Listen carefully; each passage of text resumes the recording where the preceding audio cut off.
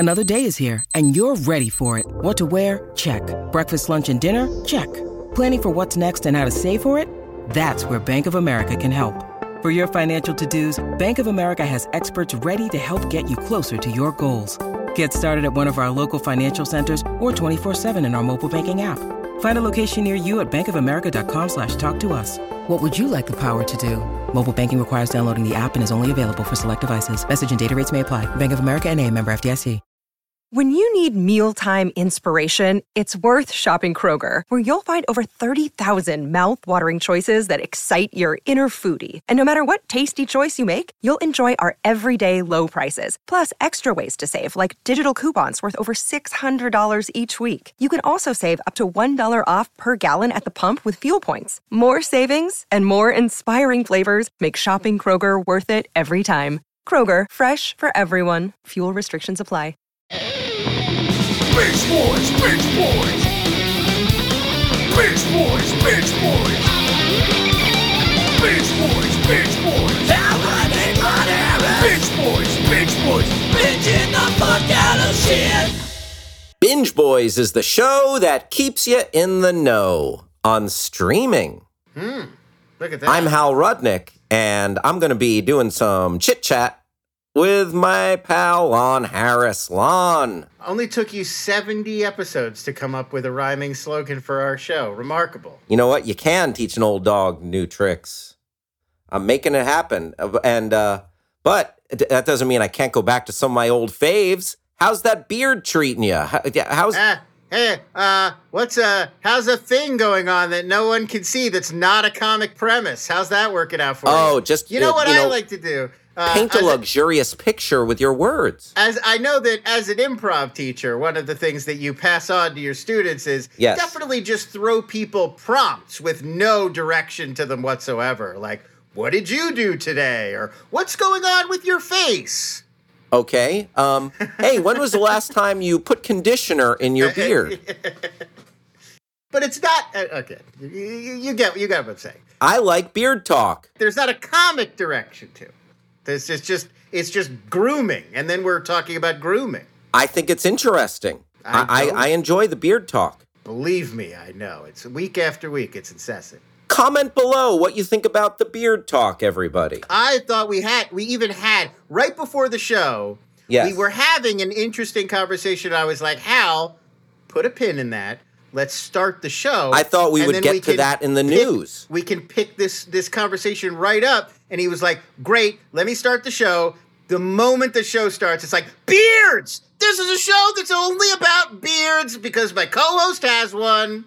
Yes. Tell me about your beard. We're talking about beards again. I mean, I think you're underestimating how much the people love hearing... We've driven back into Beard Town. It's a purely audio medium. There's no way anybody can see your beard. They don't even know if you still have a beard. You're not interested in talking about your beard. There's nothing to say about having a beard that people don't already know. But please, let's dive back in. All right, then let's talk about something. Let's talk about your shirt. Tell them about your shirt. Now we're not. Now we're talking about beards. The thing about having a beard is you notice it for a while, and then after you've had it for a while, you really stop noticing it. And so there are things that I will do that I'll be aware, like, oh, there's a lot of hair between me and this pillow. That shouldn't be comfortable. But I'm so used to it that I don't even notice it anymore. So I can let my beard get really long and like... other people would be very annoyed to have all this hair right around their face. And I'm aware that they would be, but I'm just used to it, so it doesn't matter to me. Nice. And in what point in the beard owning process do you get angry and cranky about people asking you about the beard? Like, how long into it does that click in? It's by the 8th podcast episode where your co-host brings it up, and you've run out of funny things to say. Long ago, you ran out of funny beard talk because it's one of those things that's visual that people notice about you right away. As if you were a very tall person, you would also get, or let's say you went to the Oscars with your nominated husband, and because of your alopecia, you'd recently lost all of your hair. It's an obvious visual thing that somebody could pick up on to make fun of, but you probably wouldn't appreciate it that much. Just as an example. Sure. I'm just, if my spouse was at your house right now, you might get a slap across the face. That's all I'm saying.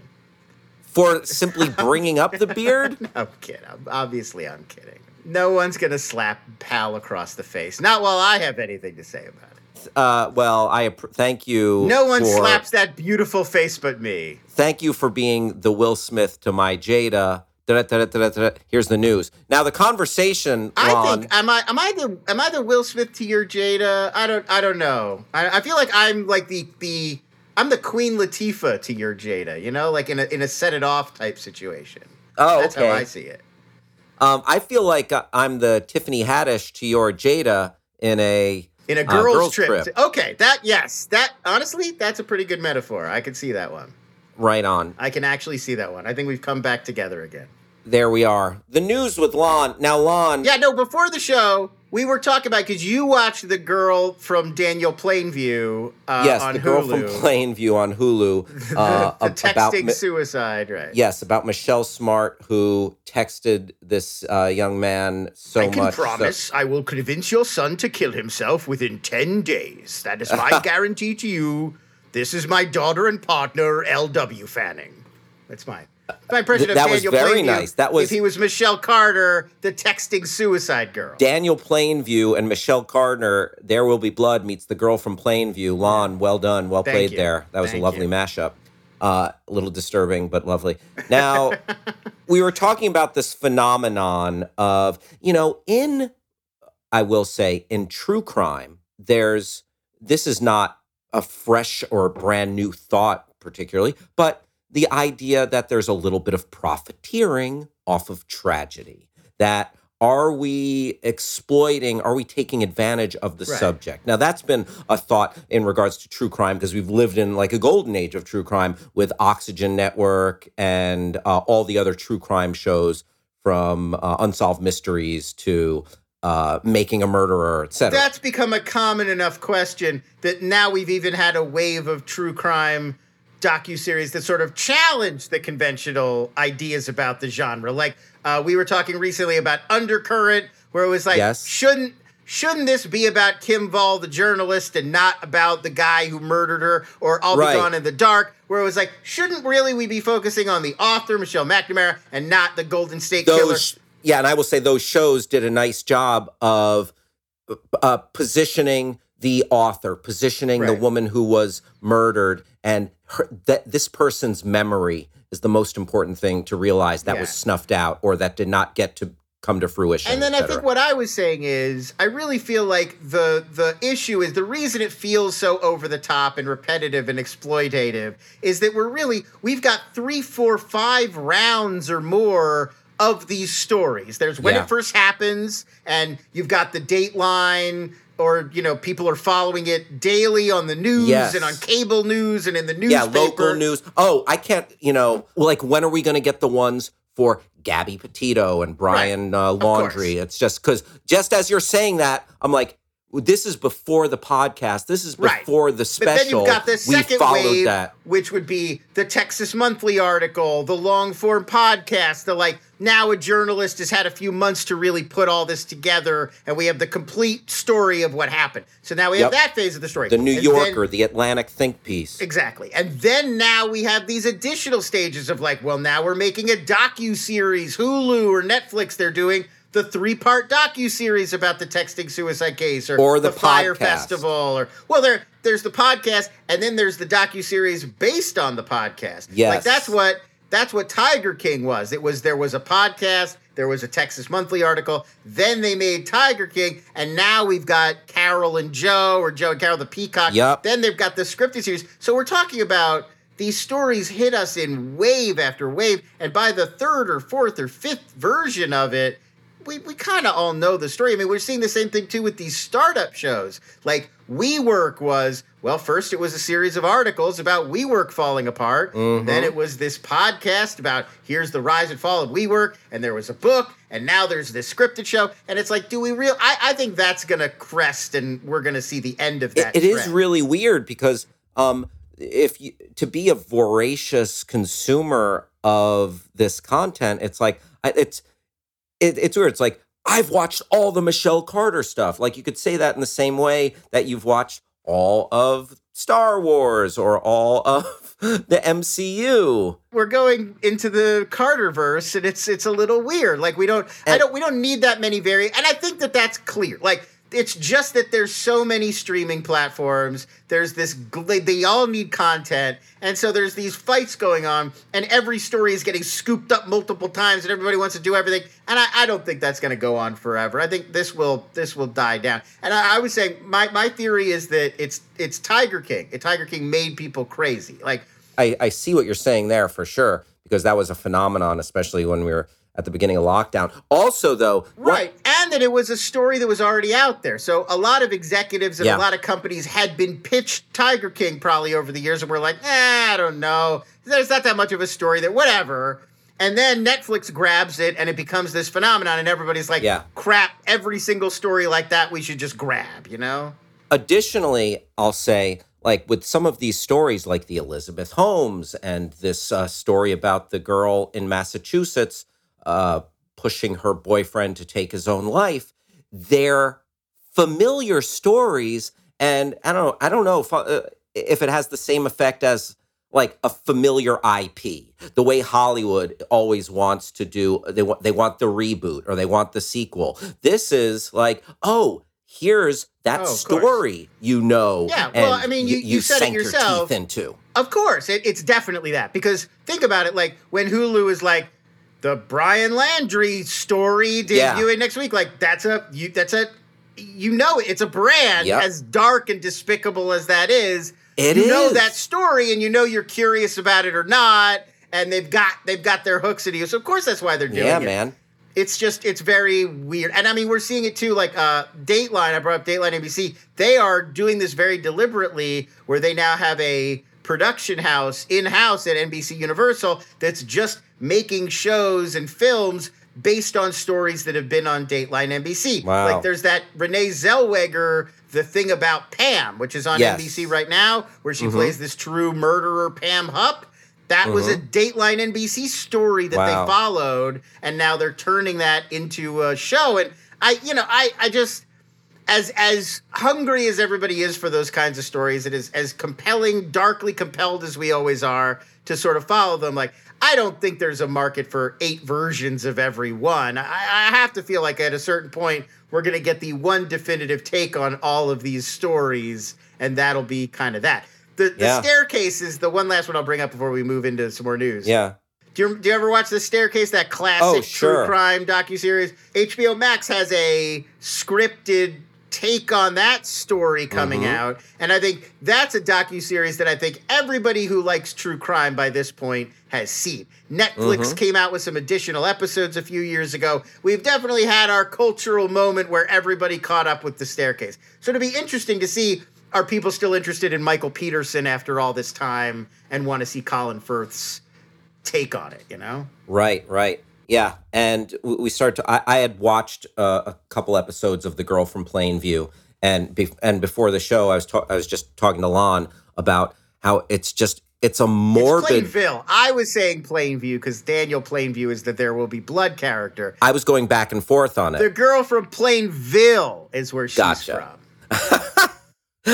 But either way, it's just so dark and morbid, and I feel like, who's benefiting from this? I mean, there's something salacious and, just dark about this character, which can be kind of cinematic, but I feel almost, icky watching it.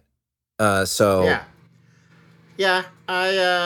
sometimes it's done really well. It's not really my favorite genre. I'll be honest. Anyway, enough about the ickiness of true crime. Alon, what else is in the news? Speaking of things that are icky or that we're tired of by now, we got to talk about that slap. Oscar Slapgate. Wow. This is the second episode in a row where we're dealing with Slapgate only been a week fallout. Since the slap heard around the world. Slapgate. So Netflix has put a action thriller called Fast and Loose that was going to star Will Smith. That project was moving forward. It's now been put into turnaround because they put Will Smith in timeout. Is that what I'm supposed to believe? the news media, all of the trades and the media as reporting on this have all been making it sound like what you would assume, which is Netflix was like, oh, Will Smith is toxic now. We don't want to be in business with him. He's in timeout. We're putting that project in turnaround. But that's not really the case. David Leitch, the director, you know him from Atomic Blonde. He's credited as the co-director on the first John Wick. He's got that one Bullet Train coming up with Brad Pitt not too long from now. Oh, sure. That looks fun. He was going to be the director, but he left this project before the Oscars. He walked away from Fast and Loose and jumped on a movie called Fall Guy with Ryan Reynolds that they're making over at Universal. Free Guy, Fall Guy, only one more movie in the Ryan Reynolds Guy trilogy to go. But that was not about the Oscars. That was before the Chris Rock was unslapped at that point.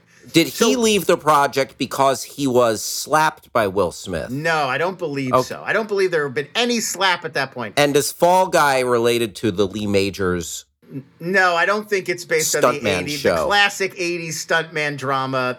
I don't believe it is based on Fall Guy. One of my dad's favorite shows when I was growing up, that was always, I have a very early childhood memory of like coming downstairs and like wanting to stay up late and my parents being like, no, it's time for bed. And my dad was on his chair watching TV and it was the opening credits of The Fall Guy. And I always remember that to this day. Oh, I had the same experience except my father was watching pornography. Sure. Your hardcore snuff porn. Yes. And I'm like, time for bed. Little Hal was like, why doesn't that lady have legs? And he was like, Hal, get the hell out of here. And threw a bottle. You know who's a fan of The Fall Guy, the show? Our friend Rob Schaefer. Oh, of course. Good friend of the show. Big fan of The Fall Guy. You know what? I don't know anything I couldn't find anything about this project other than it's at Universal. Ryan Reynolds is going to star in it, and now David Leitch. Maybe it is based on, I don't want to say it's definitely not based on the 80s show. So Fast and Loose, Netflix already had to scramble now to find a director. Then the Oscars happened. And that sort of made Netflix go, well, it's almost like the universe doesn't want us to make this film. Let's just pause. Let's just hit pause. It. So a lot of people are upset. And there is news this week that I think is pretty outrageous that they're putting, like they were moving forward with Bad Boys 4, and now they're hitting pause on that. And it's like, are you guys fucking crazy? Do you think most people who act in action movies have never slapped anybody? Ever heard of Steven Seagal? Yeah, it's like, are we really there? Anyway, I think that's ridiculous, but that's not really what's happening here. Doesn't it make Will Smith that much more of a bad boy? I mean, like a little bit, kinda. That's a very Mike Lowry thing to do. A little bit, yeah.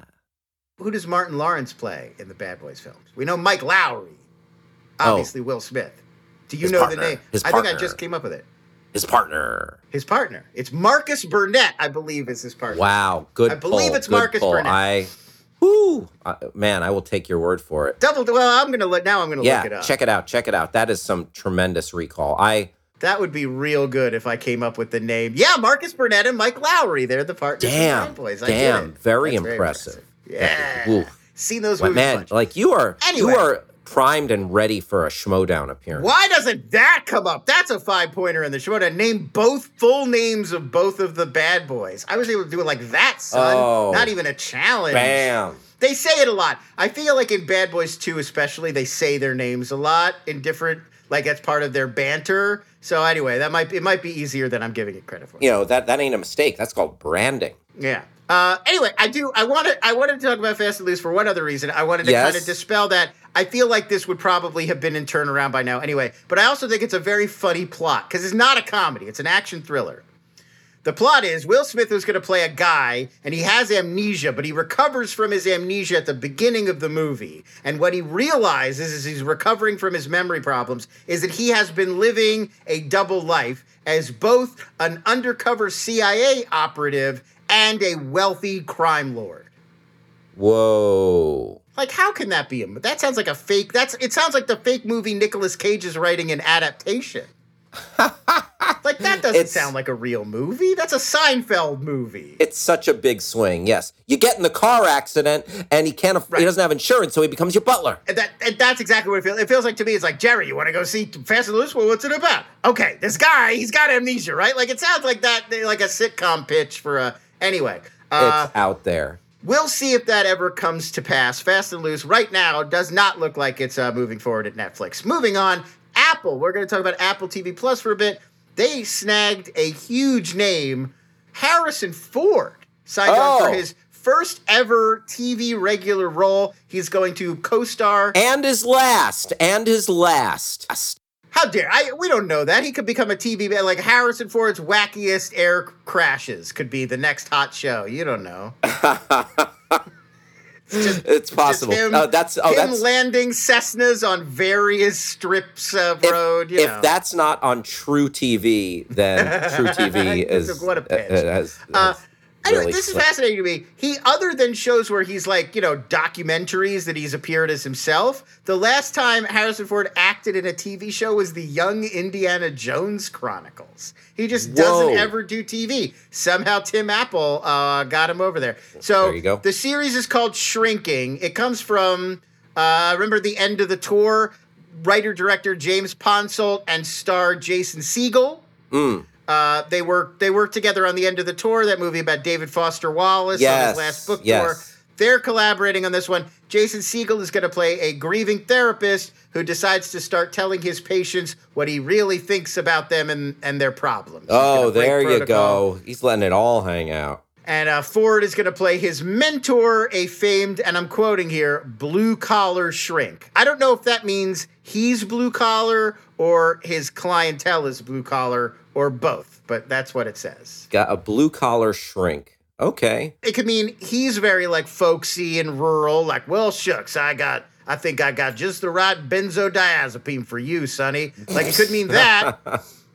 But it could also mean he's, a normal shrink, but he specializes in, like, people with overalls with, like, long grass seeds coming out of their mouth. Oh, yeah. No, he deals with, Joe Lunchbox, the salt of the earth. It's just like, if you're feeling a lot of ennui about slopping the hogs, he's your man.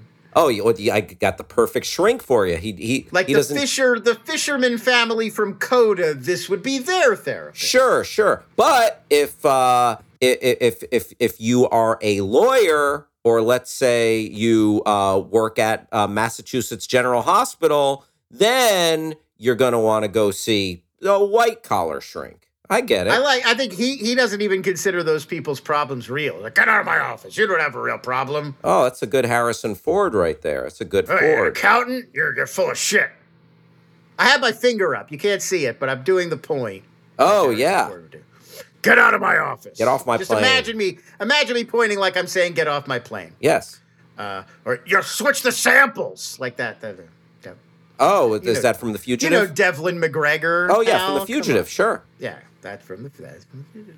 Apple also, we're going to stay on Apple. They grabbed the film Project Artemis. This is going to star Chris Evans and Scarlett Johansson. Oh, Jason Bateman attached to direct this bad boy. The Cap and Black Widow are back. This is a prequel to Endgame, yes? No, we don't know. Well, we don't know. Maybe. I don't think so, because it's not Disney, it's Apple. So it's probably not an MCU? They're not playing... Probably just those two actors and not within the Marvel universe. Oh, but I don't know. We don't have right. any plot details. All we know is Deadline says the film is, and I quote, set against the space race. So I'm assuming 50s, 60s. 50s, 60s, your Sputniks, NASA, Sputnik, cosmonauts. Sure. Yeah, something like that. Oh, yes. The Black Widow is Russian cosmonaut, and Captain America is American astronaut. And together... They fall in love? Where are you going with this? Yes, they fall in love. And in space. Let's just say he docks at her space station, if you know what I'm saying. Oh my God. I'm talking about a little... The first sex scene ever filmed in space will be for this movie. A zero gravity. Tom Cruise went up to space to film his movie, but that guy doesn't fuck. Come on. So they had to send ScarJo and Chris Evans up to be like, let's get this done. We need outer space P&V. Cruise isn't making it work. You know, who knows what that guy's into. Oh, yeah. No, Cruise, he's, we know he likes to wrestle in hotel rooms. He did P and W. I don't even know what that means. I don't even know what that stands for. I did want to. I played this little game. This is $100+ million project. Chris Evans, ScarJo, Jason Bateman, space. So you look at that, and then it was a first-time writer, Rose Gilroy, came up with this script, and I'm always like, that's odd. I mean, that's a huge gamble to take on a first-time writer. How did she get in the room? Oh yeah, because you'd want to give it to a well-traveled scribe. I'm not saying give it. I mean, this was somebody who got in at Apple and was like, "Here's my big idea. Let's get Chris Evans." I always wonder, like, how did that person get in that room to make that pitch? No matter how good your idea is, you got to get in the room. Huge shock. I hope everybody is sitting down. Rose Gilroy is the daughter of Nightcrawler writer-director Dan Gilroy and actress Renee Russo. So there it is. If you were wondering how she got into the room, she called her dad. And there said, it is. Get me into this room. There's a room I'd like to go to and pitch my space race drama for Chris Evans. Hold on, sweetheart. Let father make a phone call. I wouldn't have even thought the Nightcrawler director had that kind of juice, but here we are. I mean, listen. Shows you what I know. Listen, he's married to Odin's wife. Frigga. You could just say Frigga. We all know who Frigga is here. Listen, I don't remember the names of these characters the same way you do. It's Marcus Burnett. She's not a Marvel character. That's from Norse mythology, man. That's like the name of Odin's actual wife. Yes, but also in the Marvel universe. But that's just Stan Lee just was not feeling very creative that week. I mean, geez, my head is killing me. What other mythology can we steal? Ditko. Ditko, get me that Norse mythology book. Look at this. Loki. Yeah, there's probably like he passed away before they got to exploit Mayan culture. Yeah, he would have just gone down this new superhero is a Tin Man and his best friend is a Scarecrow. I do love, and I don't mean this in a mean way. I genuinely love those guys and those old school comic books. I don't mean to make fun. Yeah. But it is hilarious to me that those guys like Stan Lee and Kirby and Ditko and all those geniuses from the early days of Marvel or whatever, DC even as well. They weren't really treating this stuff with like the reverence we do today. They were knocking out like 8 of these stories and then grabbing a corned beef on Rob. Oh, I thought you were going to say grabbing a secretary. No, how dare you? I would never. But I mean, I've seen Mad Men. I mean, listen, I'm sure there were shenanigans. It was a long time ago, but no, I just meant like they were working at this breakneck pace, just desperate to get these pages out, and it was like, quick work. It's like, knock these out. Like, let's keep going. And that's why so many of the stories are like, they're formulas and they're kind of similar. Sure. And it's like the same kind of, because they were just cranking them out. But today we're like, it's every detail has to be just right. Like Aunt May would never do that. Like we're so reverent with them now. Yeah, no, today the vitriol is fuck you destroyed my childhood. Yeah, they're like holy texts. Death like, wow, you got that's not the color of Namor's boots, you son of a bitch. And it's like those guys were like, well, I don't know, it's blue now. Who gives a shit? I got 18 pages to get done by 4 p.m. Yeah, meanwhile, back in the day, they would get off work and it'd be like Madison Cawthorn partying with the Republicans, cocaine, orgies, you name it. Just Stan Lee doing tons of blow until the day he died. If you take one thing away from this podcast today, folks, let it be that Stan Lee was just a massive coke fiend well into his 90s. That's true information. You can hear more about that behind our Patreon wall. Just which celebrities we've done blow with. That's our entire Patreon content, really, at this point. Oh, man. You never know what's going to go down behind the convention center in San Diego. I'll be honest, it's mostly Jesse Camp stories. It's mostly Jesse Camp. Like former 90% VJ MTV Jesse wanna Camp. be a VJ winner, Jesse Camp. But I did hang out with him one time at Jumbo's Clown Room in Hollywood. How about that? That's a true story. I ran into and recognized Jesse Camp, and Jesse Camp very excited to be recognized. Let me tell you. Let's move on. Yeah. Catherine Bigelow. You remember her, Oscar-winning director Catherine Bigelow. Hurt She Locker. hasn't made a film. She hasn't made a film in 5 years, since 2017's Detroit. She's back. She's coming back for Netflix. She's going to direct a film adaptation of the upcoming novel Aurora. Now, this comes from writer David Koepp, who you may remember he wrote Kimmy, the Steven Soderbergh movie we watched earlier this year with Yes. Zoe Kravitz. Thought it was delightful. He also wrote the first Jurassic Park film and the first Mission Impossible film. Ooh. This is his novel. He's adapting the novel himself for Catherine Bigelow. It is about, there's a series of solar storms. They wipe out the world's power grid. And so, civilization starts to crumble, no power. This divorced mom tries to get her kid safely to this desert bunker that her wealthy brother owns. So she's like, it's one of those, we got to get out of the city before everything collapses. It sounds like you're exactly describing either John Cusack in 2012 or Gerard Butler's Geostorm.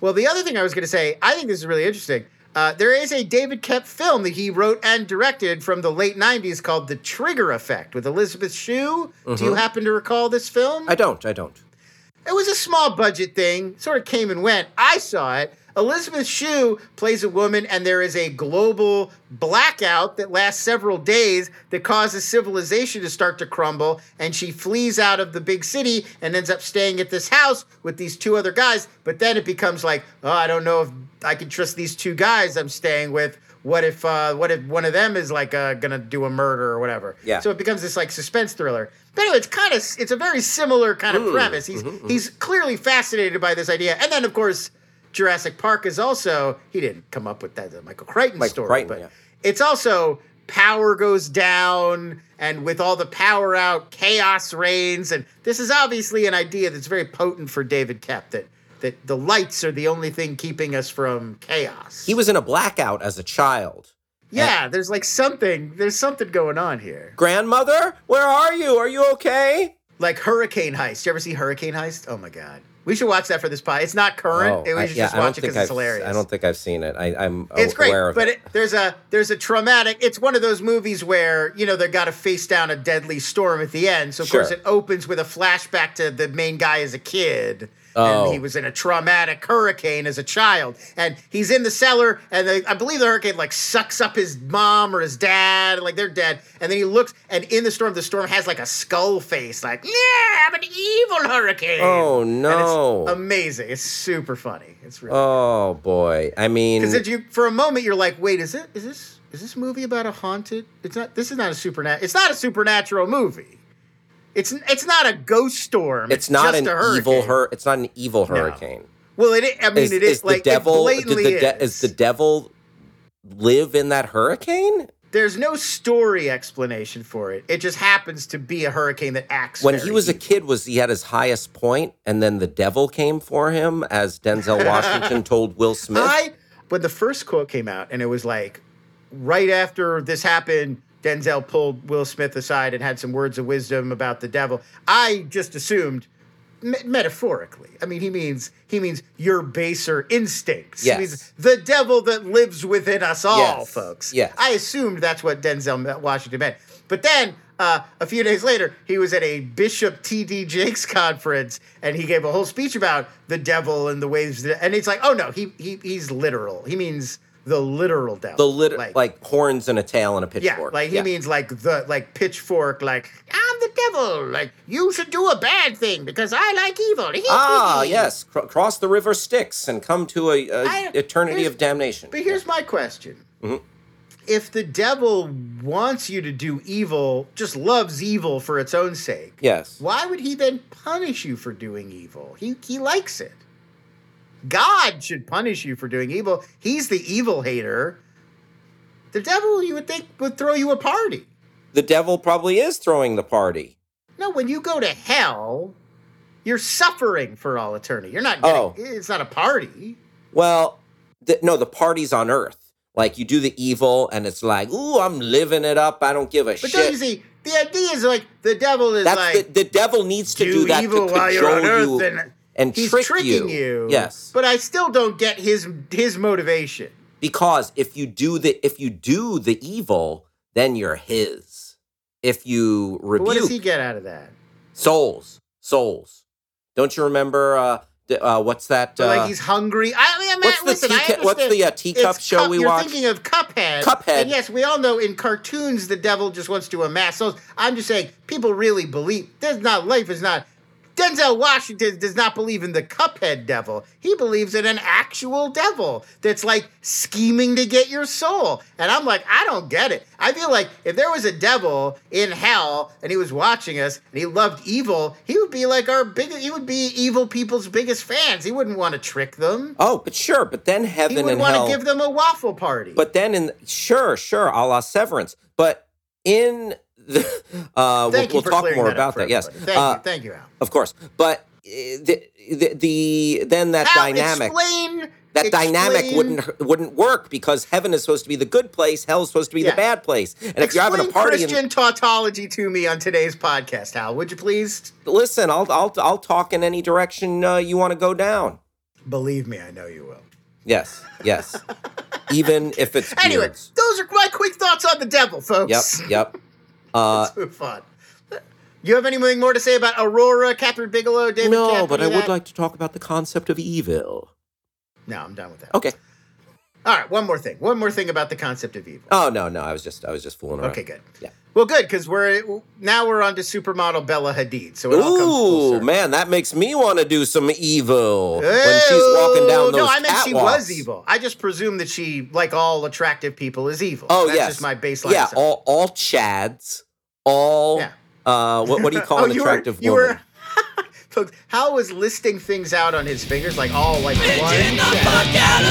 But it looked like he was just pointing at himself. Like all chads, like this good-looking son of a bitch right here. Sure, yeah. I wish you knew me in high school and elementary school. Anyway, Bella Hadid, she's joining the cast of Hulu's Rami for its upcoming third season. We don't have no information about who she's playing, what she's doing. It's her very, very first acting gig. She's exclusively known for her modeling as opposed to her acting. Yes, her famous family. Her father, a real estate developer here in Los Angeles, who had a real fool's errand of a project that he dumped millions and millions of dollars into, and then it got repossessed by the bank. It's like the top of the mountain thing in Beverly Hills. Yes, I read about that. Yeah, he wanted to make this insane house and structure on top of a mountain and the biggest lookout point in Beverly Hills. It is. I believe it. They said land-wise, not the building, just the plot. It's like one of the most expensive plots in all of Los Angeles. Like one of the crown jewels of LA real estate. But incredibly hard to build on because you're dealing with like land. It's on top of a mountain. So anyway, and she of her famous sister, Gigi Hadid. Gigi Hadid. Hadid. Yeah. So anyway, the show stars Rami Youssef as a first-generation Egyptian-American living in New Jersey, balancing his Muslim faith, everyday life in 2022. Mm-hmm. Hadid, she can currently be seen on the April cover of Vogue. She also owns, I really went down the rabbit hole today on this. Sure. She owns a company called Kin Euphorics. And I was like, what is a euphoric? I don't understand what they sell. So I looked it up, and it says they're an alcohol-free spirit company. Again, I'm intrigued. But spirit means alcohol. Yes. How could you be... does it get you fucked up or not, Bella? That's my question. So I dug in. It does not get you fucked up. Folks, if you take one more thing from today's podcast, these Kin Euphoric drinks, they're not going to get you fucked up. These are supplements. It's like a bottled liquid health supplement, but they're flavored to taste like mocktails. Gotcha. So it's like the idea is like you fantasize that you're drinking a cocktail, but you're actually drinking something that's going to like boost your brain power, like probiotic something. Mm-hmm. Or one of them says that it's going to help you reach a natural circadian rhythm, which like I don't think it's going to. Oh, your proper sleep rhythms. But it's fun to pretend. So she is the co-founder of Kin Euphorics, Bella Hadid. Congratulations to her. Good for you, virgin cocktail. So it's like It's like a Shirley Temple with a little bit of wheatgrass in it. Well, that's exactly what it is. I'm really looking forward to like her in Elizabeth Holmes mode. Like, this is a real step forward for King Euphorics. Deepening her voice and wearing turtlenecks. We've now got herpes in all of our drinks. Bella Hadid, formerly linked to The Weeknd. This is true. Yes. Yes. Yeah. There you go. That's just a fun fact. Not the 2 days out of the week when you get to the singer The Weeknd. Exactly. We've all been previously linked to The Weeknd. Who hasn't enjoyed a weekend? Everybody's working for The Weeknd. He means the singer-songwriter. Yes, when I say that. Of Blinding Lights fame. Let's move on. NBC Universal and WWE, they're going to team for the scripted drama series Pinned. This is described as an upstairs, downstairs soap opera. That's not me making that. That's WWE released that description, folks.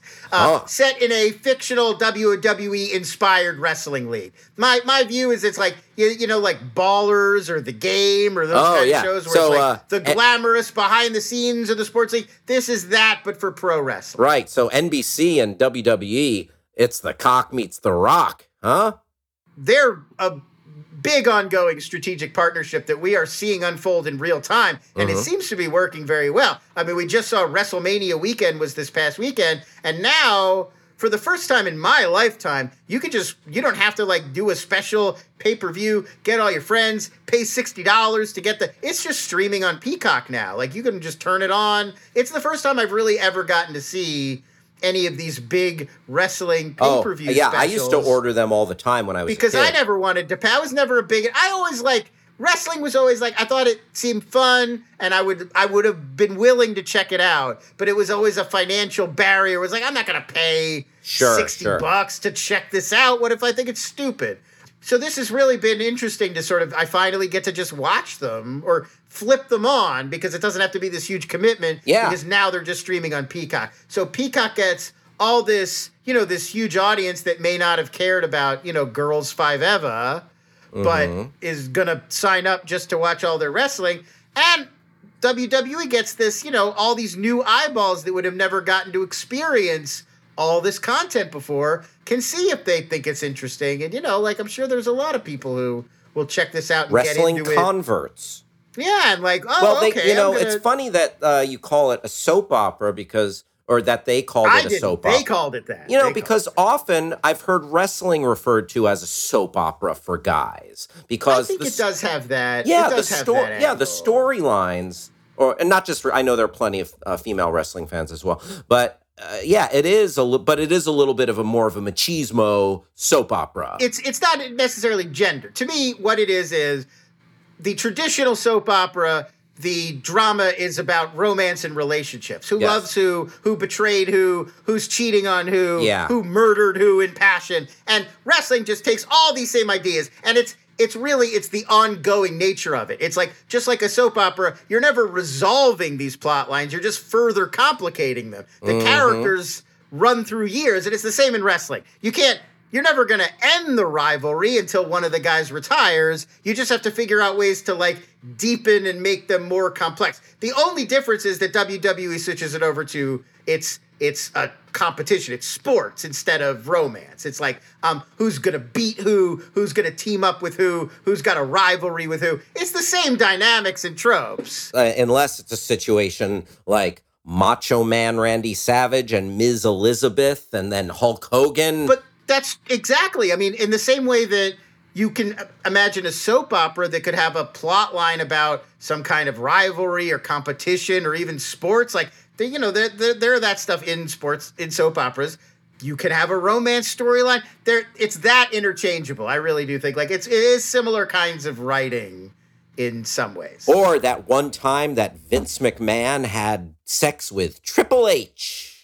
Well, when I used to work at a video store, one of the regulars who would come in all the time wrote for WWE. Right. And would lift ideas and stuff from genre movies and whatever all the time. And a lot of it is really the same ideas, the same like that you do writing on a TV show. It's these are characters. They all have personas. They all have motivation. They all have hopes and dreams and wants. And you're just, okay, well, this season, what's their goal and what's their obstacle and what are they going to, it's the same kind of drama. Absolutely. So it does make some kind of sense there. Yeah. Now, this is one of two scripted shows that WWE is working on right now. They're also working on the United States versus Vince McMahon. That's about the true story of the 90s when the U.S. government was investigating McMahon and, at that time, WWF for allegedly giving wrestlers steroids during the anabolic steroid craze of the 80s and 90s. Oh, sure.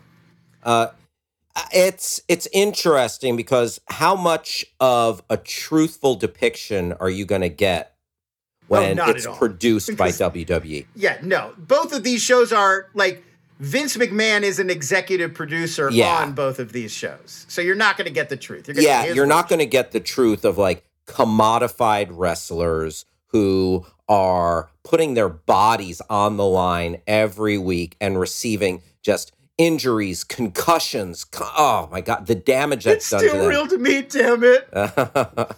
There is no Santa Claus. And if you want the good stuff, Dark Side of the Ring. Right. I was gonna say the Vice series Dark Side of the Ring is that's the that's the unaltered raw version, the unauthorized. But hopefully this is going to be a very sanitized and authorized. Absolutely, version. But hopefully they're able to have fun with it. Upstairs, downstairs, the writers and the matchmakers, and then the wrestlers and the talent. Yeah.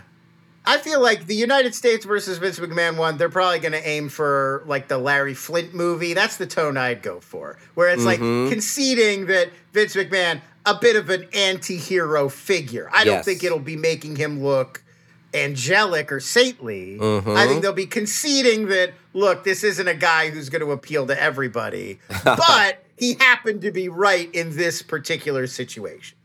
And that's what happened. Like, he was eventually cleared of those charges. That's why they're making the show. There you go. He did not go to jail for giving wrestlers. Yeah, one thing's for certain. They're not going to vilify Vince McMahon. No, they're not going to. It would make him, like, charm, like a bad boy, quote unquote. Yep. Last news item before we move on to some reviews, Hal. Netflix has announced plans to reboot the Spy Kids franchise along with its original creator, filmmaker Robert Rodriguez. This is a brand new project, so I don't think we're going to get Carla Gugino or Antonio Banderas or the original kids. I believe this is going to be a total reimagining. The original Spy Kids films together brought in over $550 million at the global box office, Hal. Big money for this. It's a nice chunk of change. Did Robert Rodriguez also direct Shark Boy and Lava Girl? Sure, of course. I believe Shark Boy and Lava Girl and Spy Kids take place in the same fictional universe. Gotcha. I don't believe they're not directly connected, but I believe the implication is because last year he did that movie, I believe it was called We Are Heroes. Do you remember this? No, which one was that? This was another Robert Rodriguez film for Netflix, and it was about a bunch of kids who their parents are superheroes who get kidnapped, and then all the kids have to get together and become the new superheroes. And that, I believe, was also in the Spy Kids and the Shark Boy and Lava Girl universe. Gotcha. So that's my thinking is we're talking now Spy Kids is a setting, and all these individual films will spin off in their own direction. Aha. I haven't seen a single one of these movies. I mean, here's the thing. I'm aged out. Rodriguez was at the very cutting edge. He was on the cusp of what now we take for granted, which is get a warehouse in Burbank, cover the screens with green, and then you can dump your actors in there, and you can project whatever the fuck you want behind them and make the movie for cheap in a computer. No, really. That was how Robert Rodriguez was doing this shit in the early days. Like Sin City 2 was that way. And he was like one of the main guys who was originally doing that, and that's how he was able to make these Spy Kids movies, and he was doing these huge scale adventures, but for like 1/4 the cost of the traditional Hollywood movies, because they were going to real locations and building practical things, and he was just like, no, put the kids in a little green box, and then you just put them in the robot, you know? There you go. So going back now, those movies have a very distinctive, I think you would probably say, gross, ugly look. It's very like early aughts, where it's like that old school CGI that doesn't even look remotely real. It looks very like shiny and cartoonish, but at the time, it was legitimately pretty groundbreaking. That's what I'll say about the Spy Kids. You know, sounds like it was groundbreaking for the studio's pocketbook. Hey-oh! Well, yeah. I mean, but that's always been Robert Rodriguez's thing, is like, it's not just, I'm going to bring you like the world-class action. It's like, I know how to do this for like 1/20 on a shoestring budget from his very first movie. I'm gonna make El Mariachi with like 20 grand or something, right? Exactly. Boom. And that launched him into the directing stratosphere. Boba Fett. Coming up, Boba Fett. we are going to talk about. We don't talk about Bruno. It's a little Oscars. My God, how do you stay up with the news like that? It's so right? Relevant. But we are going to talk about Moon Knight. Bitching the fuck out of shit. Hey-o. Lon, Encanto is on Disney Plus. You know what else is on Disney Plus? Moon Knight. And Oscar Isaac is the titular Moon Knight. The first episode has dropped. I think we've both watched only that. And, I really like Ethan Hawke's character in this. I really like the evolution of Ethan Hawke playing only grizzled guys now. And he's good at it. Like, a few years ago, I wouldn't have thought Ethan Hawke was going to be a go-to Hollywood grizzled guy, but I like his character a lot. Like, I could watch a whole series about this dark, weird, would-be cult leader guru. You know what I mean? Yeah, this was hard for me. This was legitimately hard for me because I know it's rare. It's rare that you'll hear me say this, but I actually know the comic book origin. I've read a lot of Moon Knight comics. I like Moon Knight. When I was a kid, right after Batman came out, the 1989 Batman, I got really into Batman. Like I didn't really know much about comics at all until that point. Comic strips, but not comic books like superheroes. Right. And then I saw that Tim Burton Batman and I went, obviously I went ape shit for it. I was like 10 years old. Oh, I thought yeah. It was like the greatest thing I'd ever seen. Absolutely. So phenomenal. I started buying and reading a lot of Batman comic books and getting into Batman. And then a few years after that, I heard people saying, oh, you know what? Marvel, they've got this character, Moon Knight, kind of like their Batman. So I was like, oh, if there's more Batman-type comics, I want to read those. So I started checking out Moon Knight. And this show is not really anything like any Moon Knight comic, at least that I've read. So it was I had to do a big adjustment in real time where I was like, oh, okay, this is something else that they're taking inspiration from Moon Knight, but it was not what I had been thinking the show was going to be. So, and it's only been one episode. Yes. So it's very hard to know, is this going to settle back into a Moon Knight show, or is this going to be this weird thing where Ethan Hawke is this like creepy cult guy and he's chasing Oscar Isaac, who is very confused and thinks he's a museum gift shop owner and doesn't realize that he's a mercenary and superhero. Right. I don't know. It's hard. It's really hard at this point to say. I feel like if the entire show is what this episode is, yes, I'm gonna be a little disappointed because it's just like, sure, like it just feels a little like you could do this with anybody. I bet he's gonna get more comfortable with the persona and he's gonna adjust. Oscar Isaac, as Lon was saying, he's this mild-mannered, unassuming. Works at a museum gift shop, and he's prone to sleepwalking and going on these excursions, and he doesn't know what's happening with him.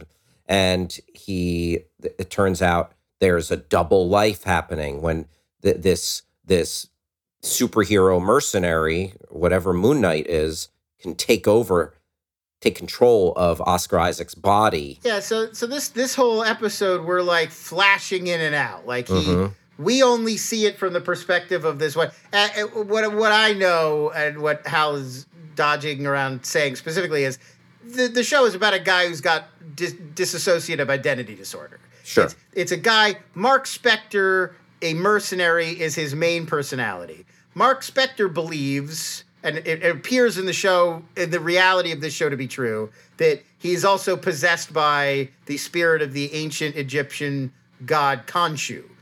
That's the voice of F. Murray Abraham, by the way. Yes. You recognize that. So he hears this loud booming voice, which is the god Khonshu, but Mark Spector, the mercenary human, that's the primary personality. But this whole episode, we are exclusively seeing the action from the perspective of another one of Mark's personalities, which is this guy who thinks he's an English museum curator or museum gift shop guy named Stephen Grant. And it's doing the show this way makes it a comedy because Stephen Grant is a fish out of water. Like, he doesn't belong in any of these action comic book scenarios. Right. He shows up in the middle of a fight scene and it's like, oh, cool, blimey, what am I doing here? This is crazy, isn't it? I forgot to mention, like, Oscar Isaac is doing and it's it's not a knock because obviously it's purposefully kind of a silly accent because he's not really British in the show. It's an American doing a British voice. But how often do you see that, by the way? It's always Australians and Brits doing an American accent. It is a very silly British voice that he's doing. Like, it doesn't sound particularly... I Not wrote this... quite Jared Leto's Italian. I wrote this on Twitter, and a few British people wrote me to say, actually, this is more accurate than most Americans doing a British accent. So I guess for us, try to make your British voice sound very silly, and like, oh, shine your shoes, governor. Like, if you try to do that... British people will be like, dead on, spot on, mate. It sounds great. Very different from like the Top Boy. You know, like they're very different British accent. You ever watch Top Boy? No. Top Boy is a British crime drama. Drake executive produces it now. It is set among the very hard, like in the projects of London, I believe East London. And it's too British accent. But, you know, just like if you were doing an impression of like a guy from Augusta, Georgia, and a guy from like Brooklyn, is like same country, very different ways of talking. Oh, yes. Anyway, that's all I was saying. So anyway, yeah, to me, being like, oh, we're going to make Moon Knight, and it's going to be this like wacky fish out of water comedy about this doofus who finds himself fighting this cult leader played by very grizzled Ethan Hawke.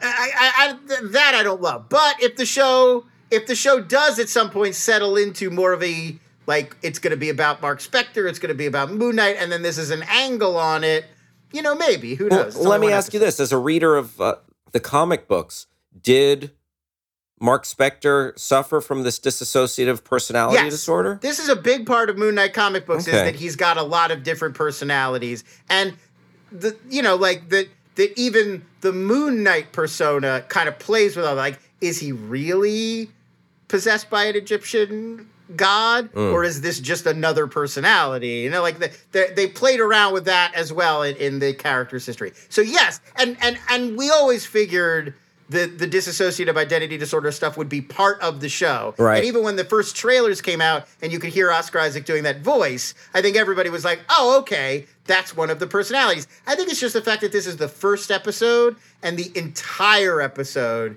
is Stephen Grant that makes you feel like, well, if this is usually a pilot gives you a sense of what the show is like. So I know that Disney Plus pilots don't feel like they have to obey the rules, but this makes me feel like this is going to be this whole show.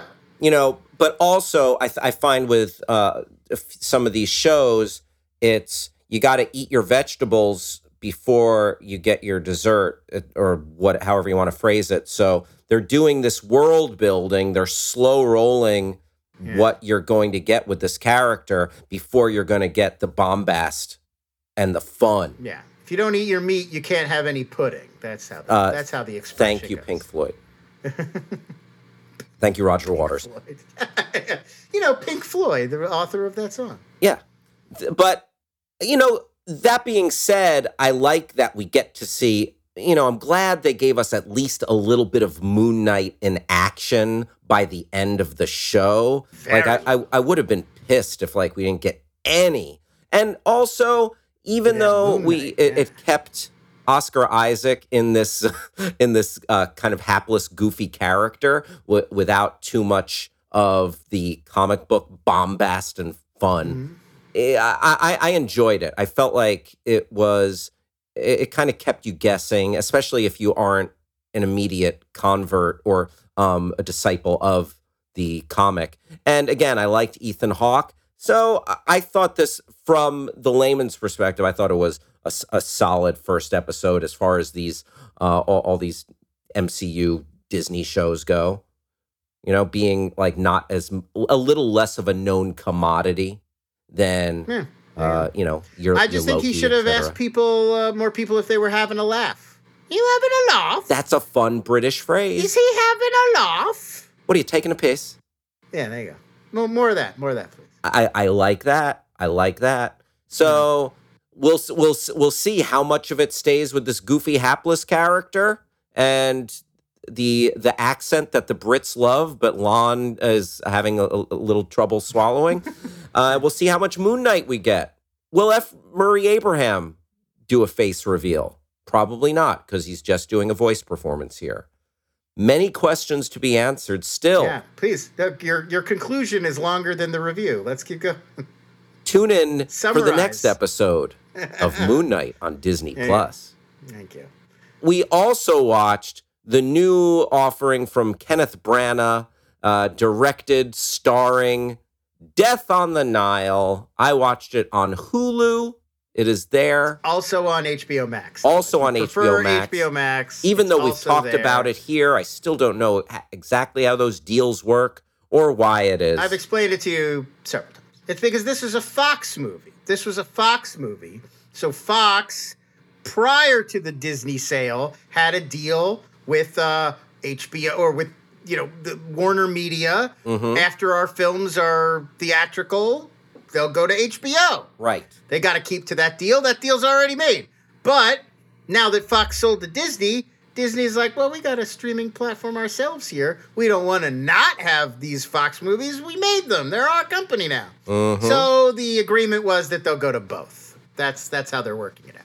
For a short time, for a time. Eventually, they'll stop being on Hulu. Once that deal expires, they will leave HBO forever and live permanently on Hulu, because that's the Disney one, and Disney owns Fox.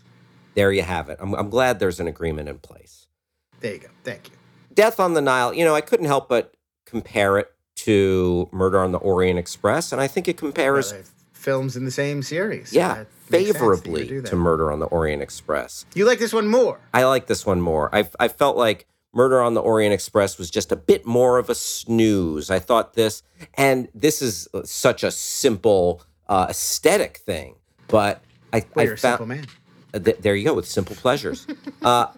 I thought Murder on the Orient Express, it just, you felt that it was claustrophobic, and it was dark, and it was... Wait, really? This movie, you felt like this movie had more of an expansive no, just feel. because it was some of the brighter locales in the film. Wow. Well, that's interesting, because this entire movie was filmed inside in England. Well, I mean, I'm not saying this as a knock. I'm not saying this to insult you. Mm-hmm. But I mean, to me, one of the big knocks on this movie would be, and it's not Kenny Branagh's fault. Mm-hmm. The plan, they tried to shoot it in Egypt, wasn't happening for a number of reasons. The plan was to shoot it in Morocco. Mm-hmm. Little pandemic happened, yes. Threw a wrench into those plans. Getting all, think about the number of actors, the amount of talent that you've got on this movie. It's a huge ensemble cast. There's a lot of big names. The difficulty of getting them all in a bubble in Morocco for an extended period of time to make this movie, it just wasn't in the cards. Oh, if you want to know what it's like to be in a bubble, just ask Judd Apatow. Yeah, boy, there's a movie about it right now, but don't watch it. So they ended up shooting this all in England, where it was easy to get everybody. And I get it, and I don't mean to come down on them too hard, but I do feel like it's very easy to tell a lot of the time that they never set foot in Egypt. And there are a few times where they really didn't have a good backup plan. Like the one that I'll really point out, there's a scene early on where Poirot, the great detective played by Kenneth Branagh, sees an old friend, Monsieur Bouc, Oui. Flying a kite on the pyramids of Giza. Mm-hmm. And the effect is It's just they just don't pull it off. It does not look good at all. It didn't bother me as Kids. much. It didn't bother me as much as it's bothering you. Looked to me like Spy Kids. Like, it was obvious that the actor is standing on a green step against a green backdrop, and then somebody has gone in and drawn the Pyramid of Giza around him with a computer model. It does not look very good. The whole scene, there's a lot of scenes in this where it's actors up against a green screen, and it just like doesn't match that well. And it just feels like, in some ways, it feels like this technology is retro. We've gotten very good at making it easier to do and cheaper, but not necessarily to look better. And like, it's moving in the wrong direction in some ways. Right. So I was interested to hear you say that you felt like this was on a grander scale, because some scenes, at least in Orient Express, were really shot on locations, and almost none of this movie. I like there was at the base level a brighter color scheme to this movie. I mean, that's true. That's true. Than on and the Orient other thing Express. I would point out that I was going to say is, I wrote this on Twitter, and people, like, a few people asked me what I meant. Branagh still shoots this like a movie. Like, obviously there were technical limitations. He couldn't be outside. He couldn't be in the Nile.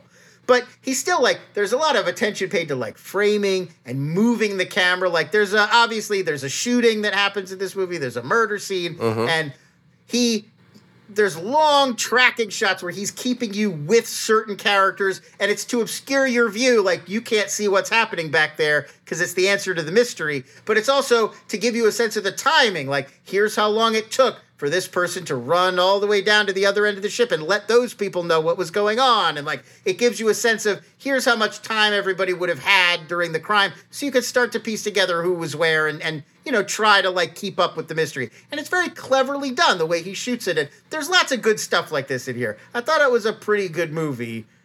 It felt very obvious to me that it was, like, it had this huge limitation of, they shot it during a pandemic and it was all in one room. And there's going to be an inherent claustrophobia to any of these movies, because the Murder on the Orient Express, you gotta stay on the Orient Express for this whole whodunit. Almost every Poirot book, no matter where it's at, even if it's not on a piece of transportation, everybody's kind of in one.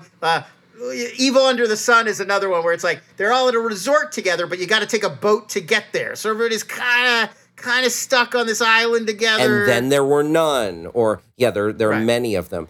It's a genre thing. They gotta, Knives Out too. If you could leave the house, you could get away.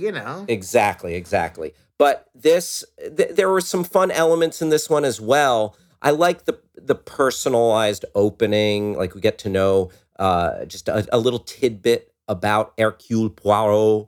And it's the mustache origins. The mustache origin story. The mustache looks extra ridiculous in this movie, by the way. It looks like two mustaches put together. But you learn about it. That's not. She describes Poirot's mustache as like military style, but David Suchet, it's just a very pointy mustache. But it's only one of them. He doesn't do the full double. Branagh's doing this like double flared mustache thing. Yeah. It doesn't even seem like hair would grow that way. Yeah, it's like he's entering one of those facial hair contests where you bring your beard or your mustache. It does. It's entering a hipster I would love to see you. hair. I would love to see you in a facial hair contest, Lon. Boy. I told you the South by Southwest story, haven't I? I don't think so. Do I have a beard story I haven't told in the show? So one time I was walking around South by Southwest, just covering it. I've never just been there. I think I might have gone there once just to go. But on this occasion, I was working there. Sure. And I'm on my way, and a guy walks up to me. He also has a very big beard. And he's like, "Love your beard." And he hands me this big bag. He's got like 4 or 5 of them. And he takes one out and he hands it to me. But it's not like when I say bag, you think like a bag. It's like a Comic-Con bag. Like one of those huge bags for collectibles. Oh, yeah, big swag bag, yeah. A big swag bag. And it's full of product. And he's like, "We're giving these away. I work for a hair care beard company. If I see somebody with an awesome beard, I'm just supposed to give them one of these. Congratulations, love your beard." And he just kept walking. And I got back to my room and I was looking through everything.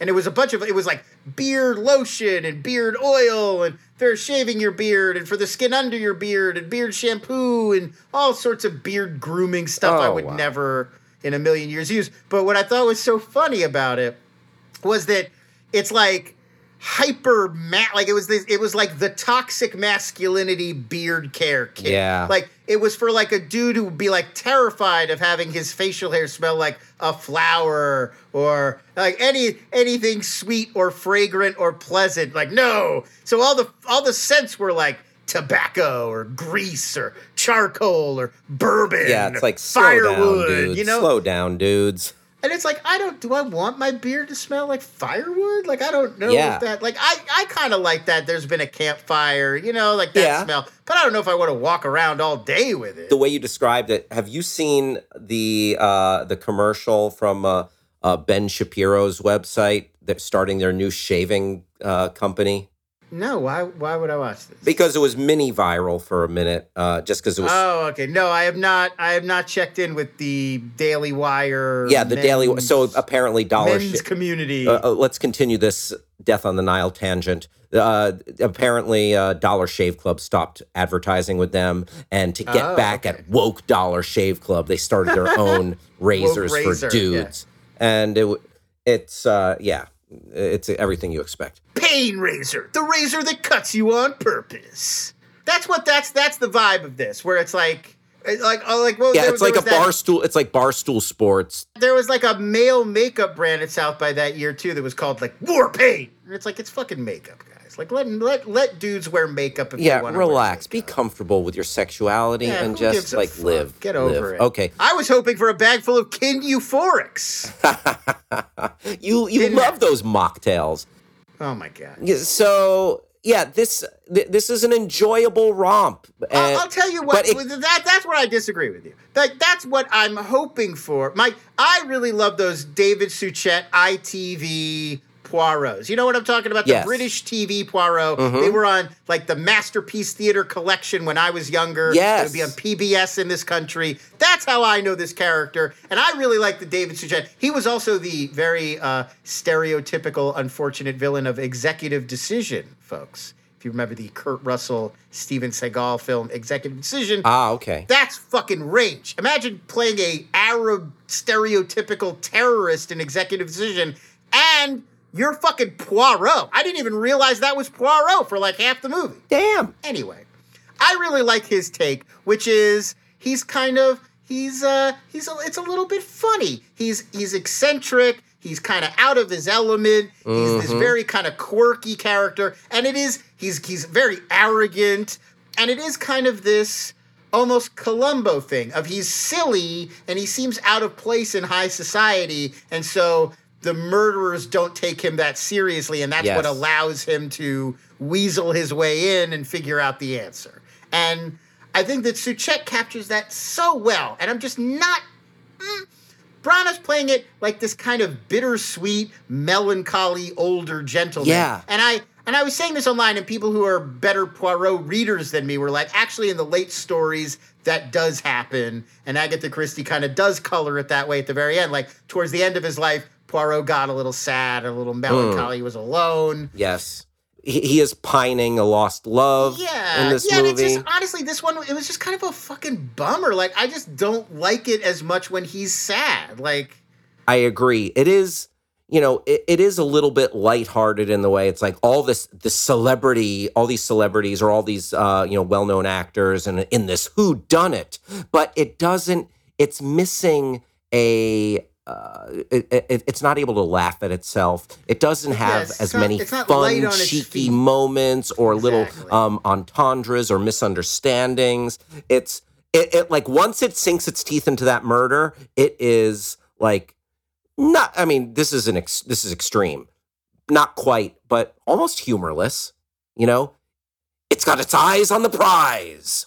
Everybody was making fun of, like, Gal Gadot and, like, oh, enough champagne to fill the Nile. And, like, it almost needs more of that. Like, it should be goofier and broader. And it's so serious. And it's like, this is just a mystery. Like, this isn't Belfast. It doesn't really need to be weighty like this. Exactly. And honestly, it's not... Belfast is funnier. Belfast is a funnier movie. I don't doubt it.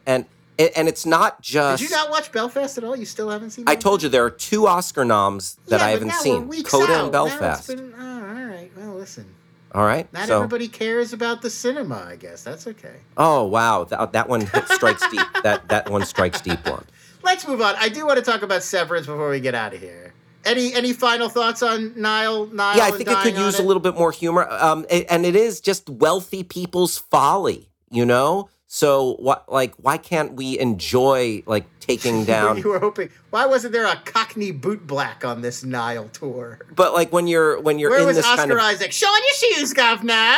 I mean, maybe show Penny farthing a tuppence. I wouldn't mind a little class warfare in there, but it was enjoyable enough. A 2-hour trifle. Letitia it's Wright, available on. They're not rich. It's available on HBO Max and on Hulu.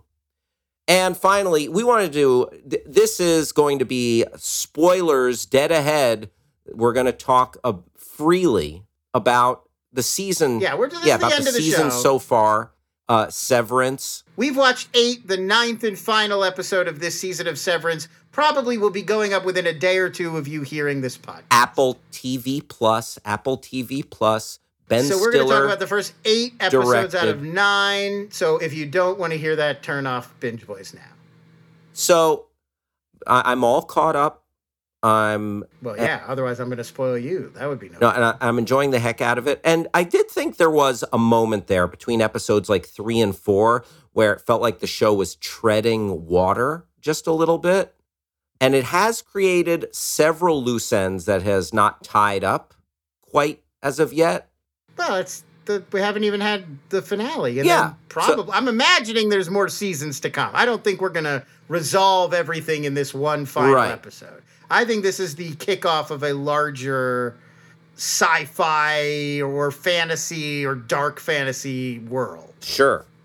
But yeah, I really love what the show has been doing just as far as it's really masterfully done reveals and cliffhangers where you're oh my goodness. I wanted to revisit because when it first came out, I think I was approaching it. I thought it was going to be more of a commentary, more satirical, more about working and office life. And now I've come to realize oh no, it's a classic Lost style puzzle box. It's just a very twisty, mind-bendy, they've got this tantalizing sort of sci-fi premise and they're just using it to spin us up into this crazy, tangled, complicated world-building sort of mystery. And they're really doing amazing at it. I've rarely been so caught up in a show, and I feel like they do a really good job of not really that much has to happen in the world of the show. They're so close to the chest. They're so careful about any kind of reveal that even a little thing feels massively monumental. And I'll give you a few examples. Mm-hmm. The opening of the most recent episode, of episode 8, where we finally see Irving, John Turturro's character, outside. It's the first time we've seen his Audi. Yep.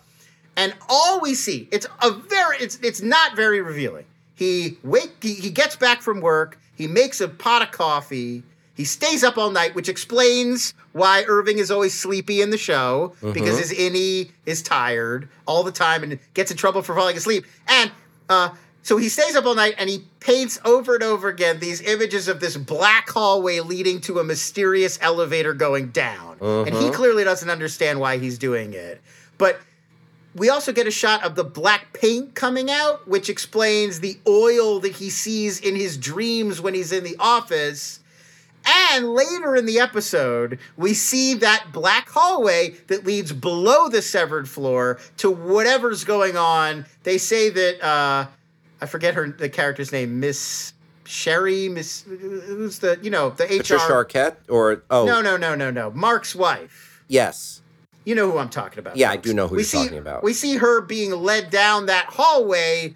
Miss Casey. Miss Casey. We see her being led down that hallway towards that elevator, which means, one, there's another floor where severed people don't go, where they're either doing some kind of basic work on these people or fabricating people or cloning people or something, and that Irving has been down there, which is a huge reveal because Irving has an Audi. Miss Casey, we don't know if she ever goes outside of the Lumen office.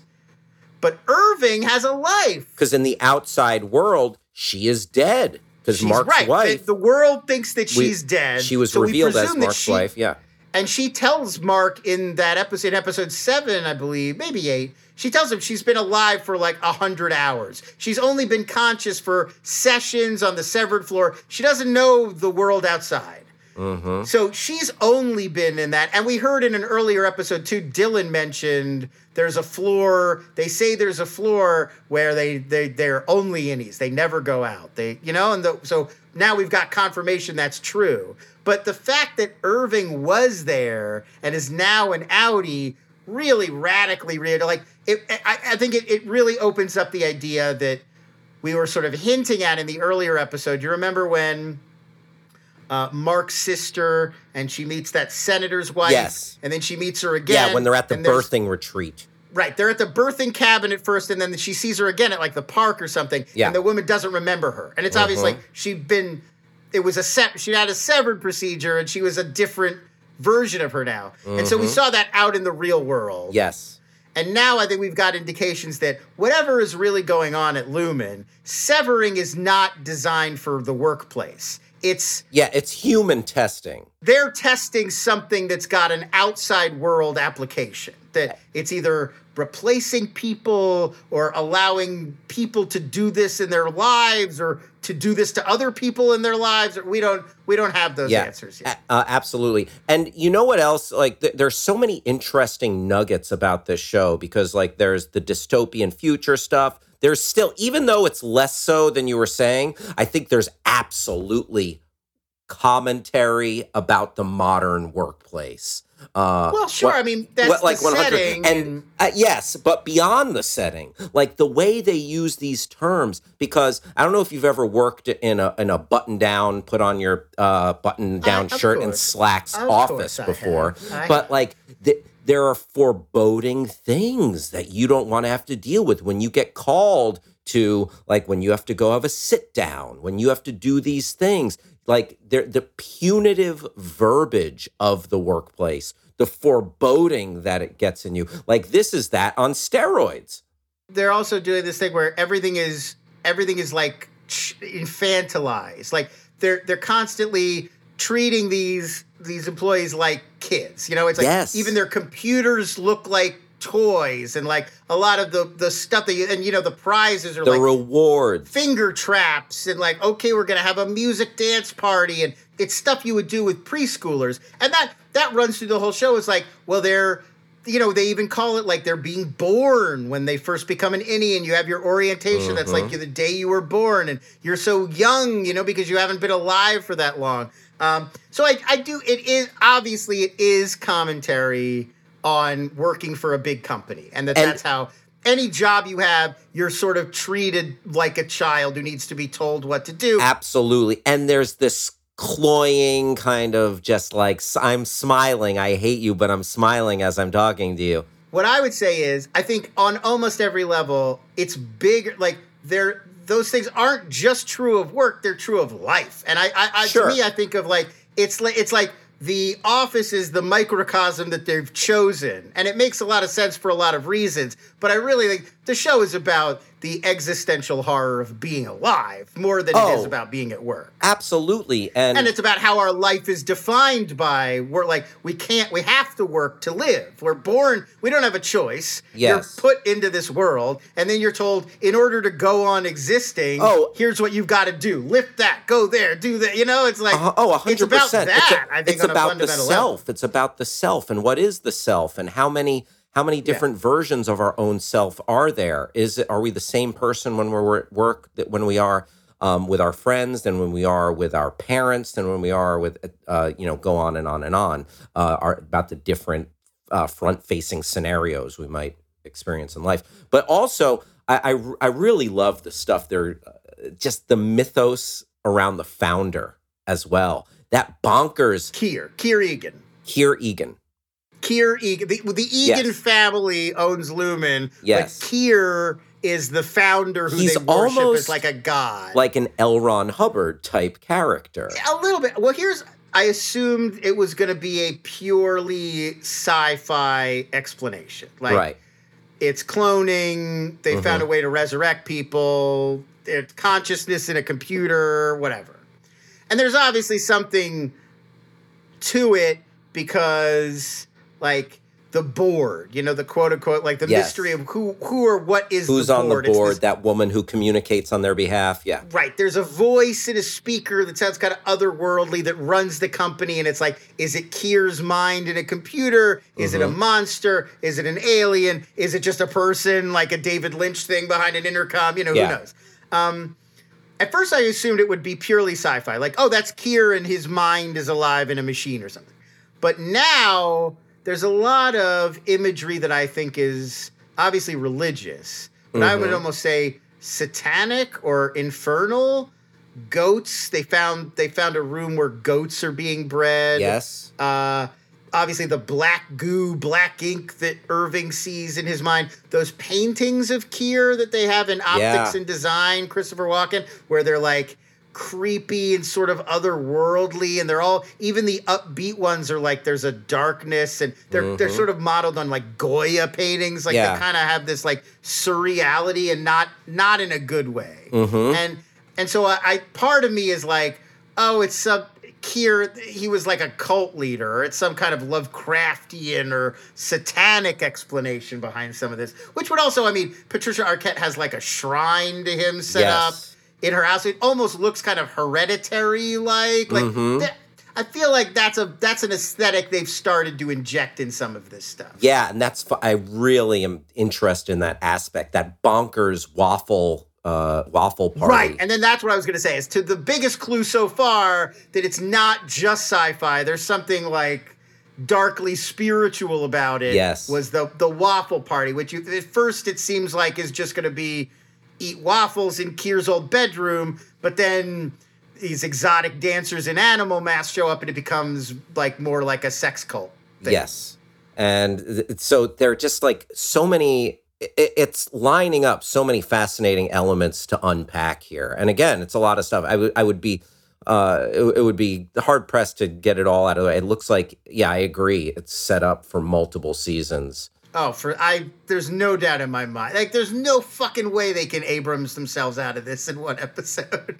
Yeah, or absolutely. I guess Lindelof themselves out of it. Yeah, and again, every episode lately, it just wow, like you're left with a stunning moment. Like, oh man, it's their patience, their fucking patience, their phenomenal patience. Like to hold back so much. Leave us with no real answers. You can do little tiny things. Like there's at the very end, this most recent episode ends in a cliffhanger, as they almost all have recently.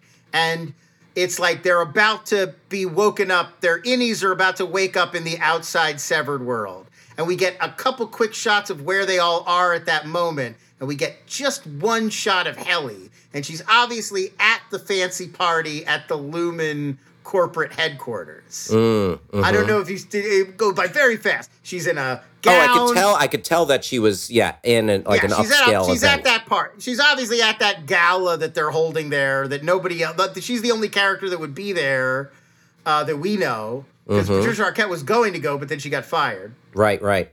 So, I mean, it's just like that. Like, that feels like huge. Like, oh, it's confirmation of what were first hinted at in, like, the second episode. That, like, she's somebody important within Lumen who's taking this job for some reason that we don't know about yet. Because, I believe it was Patricia Arquette who said to her Audi, oh, it's so great that you're doing this. We're so lucky to have you here. And it's like, oh, that she's talking to her like she's a bigwig. Oh, that makes sense. And so she's at that party now. So we know that Helly's and that's why her Audi would refuse to quit. Even she's like, I'm going to kill myself. And her Audi's still like, no, go back. Because she's a true believer like Patricia Arquette. Oh, yeah. And just so many fascinating wrinkles here. I do wonder, like, you know what? There would be a little more security if this was real, if this was a real thing.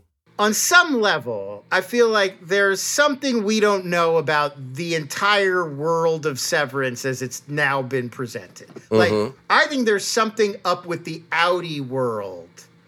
Like, aside from just the Severance technology existing, something is very off about the world in which Mark lives, even when he's not at work. Yeah, it's a weird sanitized version of There's the world something we weird. live in. People, like, he was at that dinner party, and he was like, people during World War I wouldn't have called it World War I because World War II wouldn't have happened yet. They called it the Great War. And everybody at the table, which is supposed to be the setting, everything cues us to be like, these are sophisticated, educated people having a dinner party. But then all of them are like, oh my God, I never thought of that. What a great point. You're like, wait a minute, why is everyone stupid? And then Mark's brother-in-law wrote that whole book. And obviously, he's supposed to be kind of a goofy dumbbell character. Yes, new agey. But the book is crazy. It's not just like this guy's a goofball. It's fucking crazy. When they read it at work, it's crazy. And so it's like, wait a minute.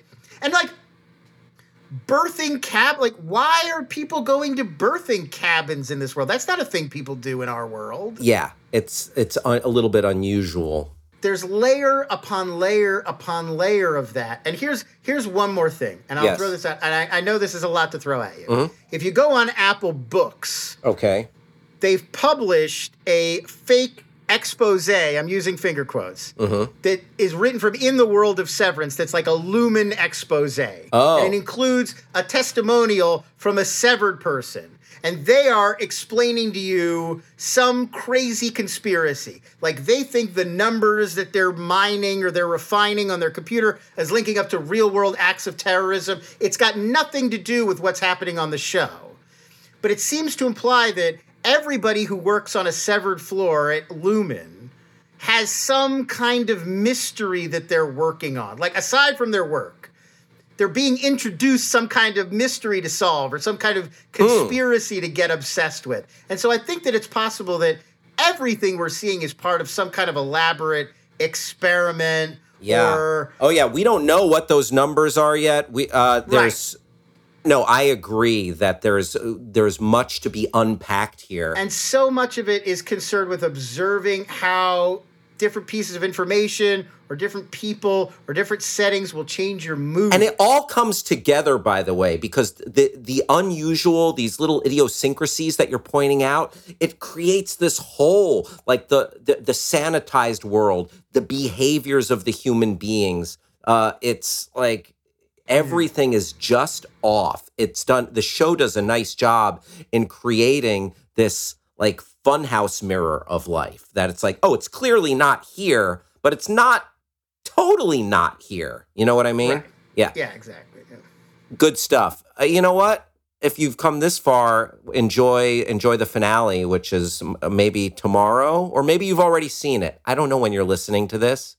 That's the stuff we've come to talk about today. Thank you for listening. Hoot, hoot, Owl Nation. Where are my hooligans at? Thanks, Starburns Audio. Appreciate you having us.